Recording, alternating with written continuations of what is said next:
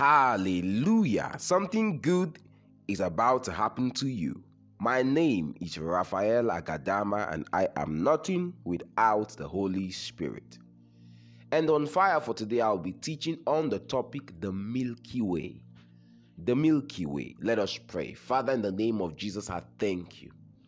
Thank you because you are good and your mercies endures forever. I'm praying for this particular listener that you show great mercies. I'm praying that you open the gates and you give this one special victories this week. In the name of Jesus Christ, I'm asking you, oh God, to shut down the voices that speak against their progress, that speak against these ones rising in the name of Jesus, and let there be shouts of praise coming from this life in Jesus' mighty name. Amen. The Milky Way. There is a way and a pattern in God that God has structured for the believer's growth. And you would realize that doctors will keep on advising and insisting that no matter how much you have, how rich you are, and how many good stuffs you have to give your child, it is required that that child stays on breast milk for a period of time. I know you have so much you want to give that child, so much that can replace it. But medical science has stated that children who stay on breast milk for a period of time as recommended tend to be wiser, tend to be smarter, tend to be more healthy. Why? Because they stayed on the breast milk. That's the Milky Way for the human being. Does this have any relationship with the life of the spiritual man? Is there something connected with the life of the spiritual man that speaks about this pattern of breast milk feeding with the human being? 1 Peter chapter 2, verse 1 and 2. The Bible says, "Wherefore, laying aside all malice, and all guile, and hypocrisies, and envies, and all evil speakings." Verse 2. "As newborn babes, desire the sincere milk of the word, that ye may grow thereby." As newborn babes, desire the sincere milk of the word, that ye may grow thereby. Wow. Nothing added, nothing mixed, no diluting, no mixing up, just the sincere milk. Just the sincere milk of the word. 1 Peter chapter 2 and verse 2. And we're going to be looking at this from another version. I like the Message version and the Amplified version. So, this is what scripture says here.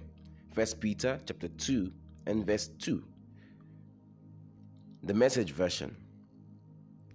I'll begin with the Message version. It says,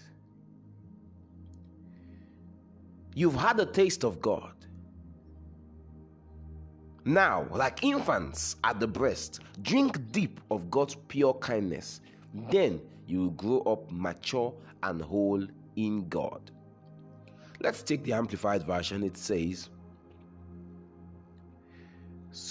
I'll read from verse 2. "Like newborn babies, you should crave, thirst for, earnestly desire the pure, unadulterated spiritual milk, that by it you may be nurtured and grow unto completion, grow unto salvation." Wow, I love this. You should crave, you should desire the pure, unadulterated spiritual milk. Wow, that's beautiful. That's beautiful.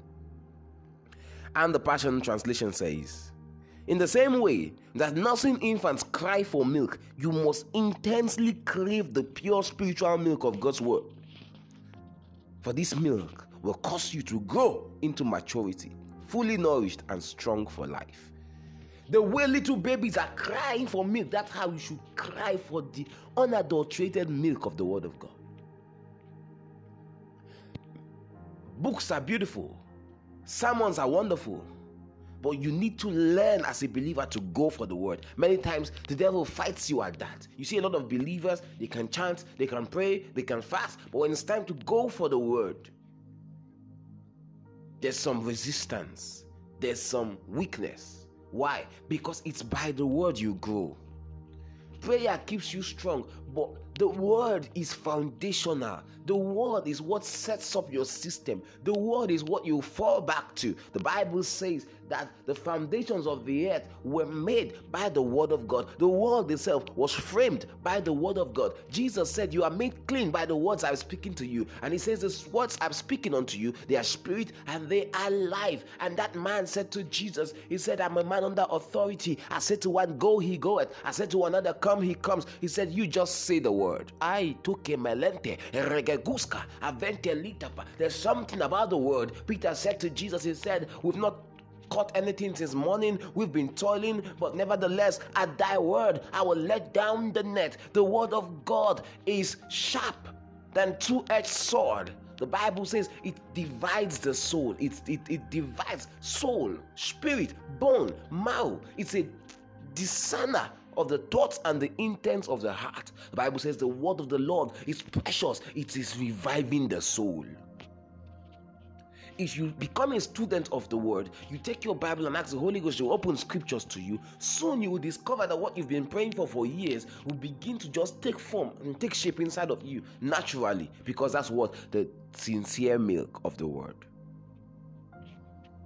And as a child of God, you just discover that what is inbuilt is difficult to be destroyed. When Jesus stood face to face with Satan, the conversation was going in a way that Satan thought he could gain the upper hand.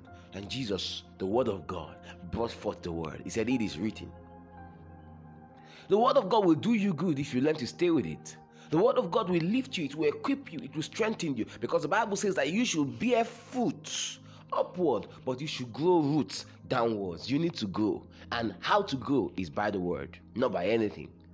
It's not by meetings, it's not by laying on of hands. All these things are beautiful, but when there's no word, all these things will fall down on a rough soil, and then you discover that there's no growth.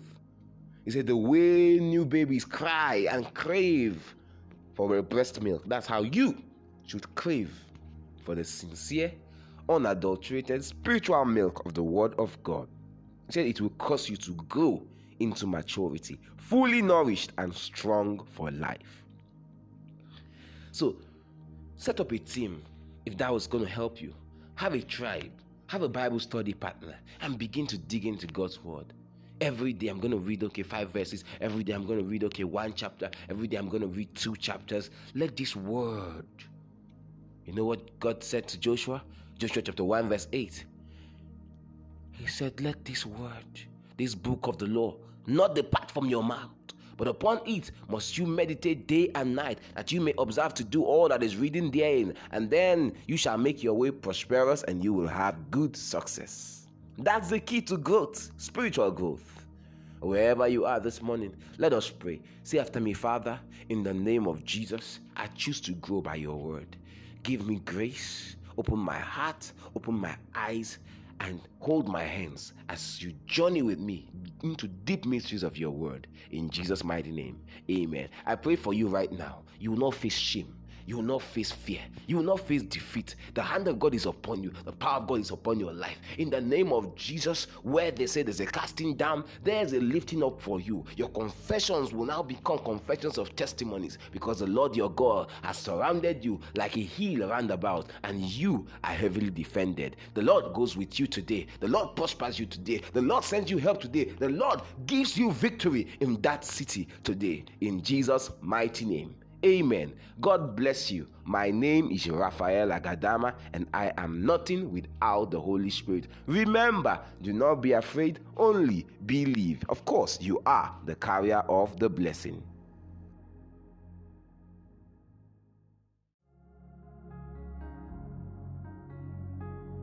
You have been listening to Apostle Raphael Agadama, the visionary and team lead of Trails of Fire International. We are sure you have been blessed. To get more messages, subscribe to our Telegram channel at Trails of Fire International. You can also text or call our hotline on +234 912 309 0678 or send an email to trailsoffireinternational@yahoo.com. God bless you.